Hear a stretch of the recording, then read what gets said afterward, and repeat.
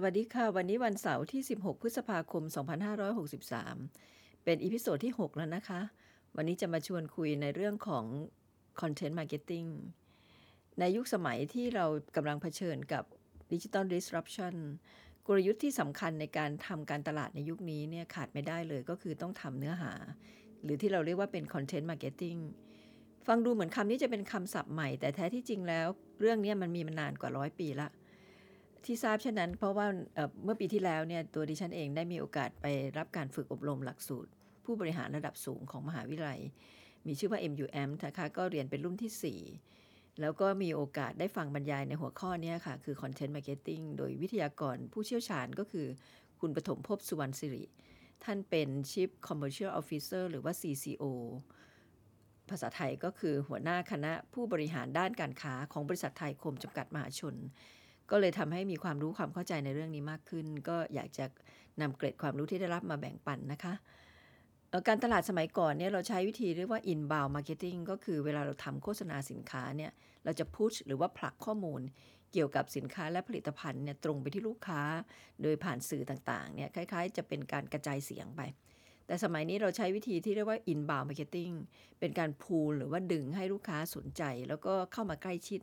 มีการสร้างแบรนด์ให้กับสินค้าหรือผลิตภัณฑ์แล้วก็เผยแพร่เนื้อหาหรือคอนเทนต์ที่มีคุณค่าไปยังลูกค้า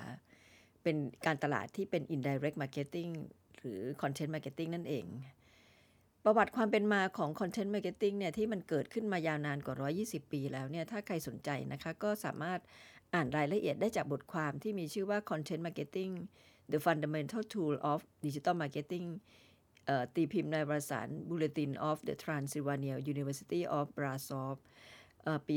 2015 นะคะบทความนี้ก็อธิบายได้ดีเลยค่ะสำหรับในเรื่องของประวัติความเป็นมาของ Content Marketing เขาได้ยกตัวอย่างบริษัทที่มีอายุเก่าแก่นะคะนับ100 ปีเนี่ยแล้วก็ใช้เทคนิคนี้ตัวอย่างแรกก็คือบริษัทจำหน่ายผงฟูหรือว่าเบกกิ้งพาวเดอร์ที่ชื่อว่าเบกกินเมื่อปี 1891 ดร. ออกัส เอิร์ธการ์นะคะเจ้าของผลิตภัณฑ์เนี่ยเขาก็มีการพิมพ์ตำราทำขนมต่างๆเนี่ยติดไว้ที่ด้านหลังกล่องผงฟูแล้วก็ขายให้กับลูกค้าทำอย่างนี้เรื่อยๆเลยพอเวลาผ่านไปประมาณ20 ปีเนี่ยก็รวมเล่มเป็นตำราอาหารหรือว่าคุกบุ๊กได้เลยมีการพิมพ์จำหน่ายไปทั่วโลกกว่า19 ล้านชุดแล้วก็มีการอัปเดตเนื้อหาตำราอาหารเนี่ยต่อเนื่องเป็นเวลานับ100 ปีเลยค่ะตัวอย่างที่2ก็เป็นเรื่องของบริษัทที่ชื่อว่าจอห์นเดียร์นะคะอายุตอนนี้ก็175 ปีละจำหน่ายพวกคันไถรถแทรกเตอร์เครื่องตัดหญ้าเครื่องจักรและอุปกรณ์ทำเกษตรกรรมเมื่อปี 1895 จอห์นเดียร์ก็ทำนิตยสารที่มีชื่อว่า The Furrow Magazine เรียกได้ว่าเป็น Journal for the American Farmer เลยนะคะก็คือให้ความรู้กับลูกค้าที่เป็นเกษตรกรอย่างต่อเนื่องก็แจกฟรีไปอันนี้ก็ถือว่าเป็นการทำคอนเทนต์มาร์เก็ตติ้งรุ่นบุกเบิกของโลกเราเลยตัวอย่างที่3ก็เป็นบริษัทยางรถยนต์ที่มีชื่อเสียงมากก็คือบริษัทมิชลินของฝรั่งเศสเมื่อปีคศ1900เนี่ย2พี่น้องตระกูลมิชลินก็คืออังเดรและเอ็ดเวิร์ดเขาก็พิมพ์หนังสือคู่มือท่องเที่ยวหรือมิชลินไกด์แจกฟรีให้กับลูกค้าแล้วก็จะเป็นข้อมูลเกี่ยวกับเรื่องสมมติรถไปเกิดอุบัติเหตุจะมีวิธีซ่อมปะยางรถยนต์ด้วยตัวเองทำยังไงปั๊มน้ำมันโรงแรมที่พักภัตตาคารตามเส้นทางเดินทางอยู่ตรงไหนบ้างในประเทศต่างๆทั่วโลกเลยก็ปัจจุบันนี้เข้าใจว่าทุกคนก็คงรู้จักกันดีนะคะสำหรับเรื่องของการจัดอันดับร้านอาหารด้วยมิชลินสตาร์ระดับ1 ดาว2 ดาว 3 ดาวอะไรทำนองนั้นตัวอย่างที่4ก็เป็นเรื่องของบริษัทอเมริกัน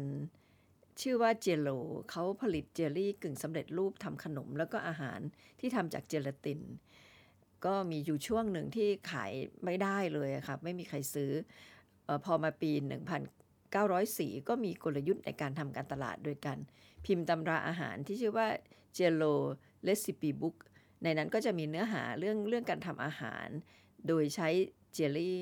แล้วก็มีภาพวาดประกอบที่สวยงามดึงดูดสายตามากก็ให้เซลแมนเนี่ยเดินไปเคาะประตูขายตามบ้านแล้วก็แจกหนังสือฟรีด้วยเป็นตำราอาหารซึ่งมีภาพสวยงามก็ปรากฏว่าขายดิบขายดีแล้วก็ยังคงขายดีจนกระทั่งถึงปัจจุบันนี้เลยนะคะนี่ก็เป็นตัวอย่างของการทำการตลาดแบบคอนเทนต์มาร์เก็ตติ้งในสมัยก่อนที่มีการ ใช้การเล่าเรื่องราวหรือว่าเป็นแบรนด์สตอรี่ในการทำ indirect marketing โดยการสร้างสิ่งที่เรียกว่าดึงดูดใจทางอารมณ์พวก emotional appeal แทนที่จะเจาะจงขายสินค้าโดยตรง ตัวอย่างที่ 5 ก็มีอีกยุคหนึ่งนะคะก็เป็นการทำตุ๊กตาของเด็กเล่นที่เป็นทหารเนี่ยที่ชื่อว่า G.I. Joe ก็เป็นทหาร4เหล่าทัพทหารบกทหารเรือทหารอากาศแล้วก็นาวิกโยธินเป็นตุ๊กตายี่ห้อของ Hasbro ต่อมาเขาก็ทำการตลาดโดยการทำเป็นหนังสือการ์ตูน G.I. Joe A Real American Hero ตีพิมพ์โดยสำนักพิมพ์ Marvel Comics ต่อมาก็เลยกลายเป็นรายการทีวีแล้วก็กลายเป็นภาพยนตร์ที่โด่งดังในเวลาต่อมาก็จะเห็นได้ว่ามีการทำการตลาดในลักษณะนี้มาตั้งนานละแต่ว่าคำศัพท์คำว่า content marketing เนี่ยเพิ่งเริ่มใช้ครั้งแรกเมื่อประมาณต้นปี 1996 จากการประชุมโต๊ะกลมของสมาคมบรรณาธิการหนังสือพิมพ์ของอเมริกันเนี่ยเขาก็เสนอคำนี้ขึ้นมาแล้วก็นิยมใช้มาจนถึงปัจจุบันโดยเฉพาะในยุคนี้ยิ่งใช้ใหญ่เลยเพราะว่าเป็นยุคของดิจิทัลมาร์เก็ตติ้งที่เราจะต้องพัฒนาเนื้อหาหรือคอนเทนต์ในการทำการตลาดเพื่อสร้างการรับรู้ความมั่นใจแล้วก็ศรัทธาในแบรนด์แล้วมีการเผยแพร่ไปในช่องทางที่สะดวกรวดเร็วกว่าในอดีต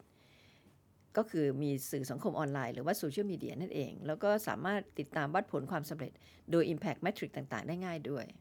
นะคะสุดท้ายของอีพิโซดนี้ก็อยากจะแนะนำว่าถ้าใครสนใจเรื่อง Content Marketing ก็มีวิดีโอต่างๆใน YouTube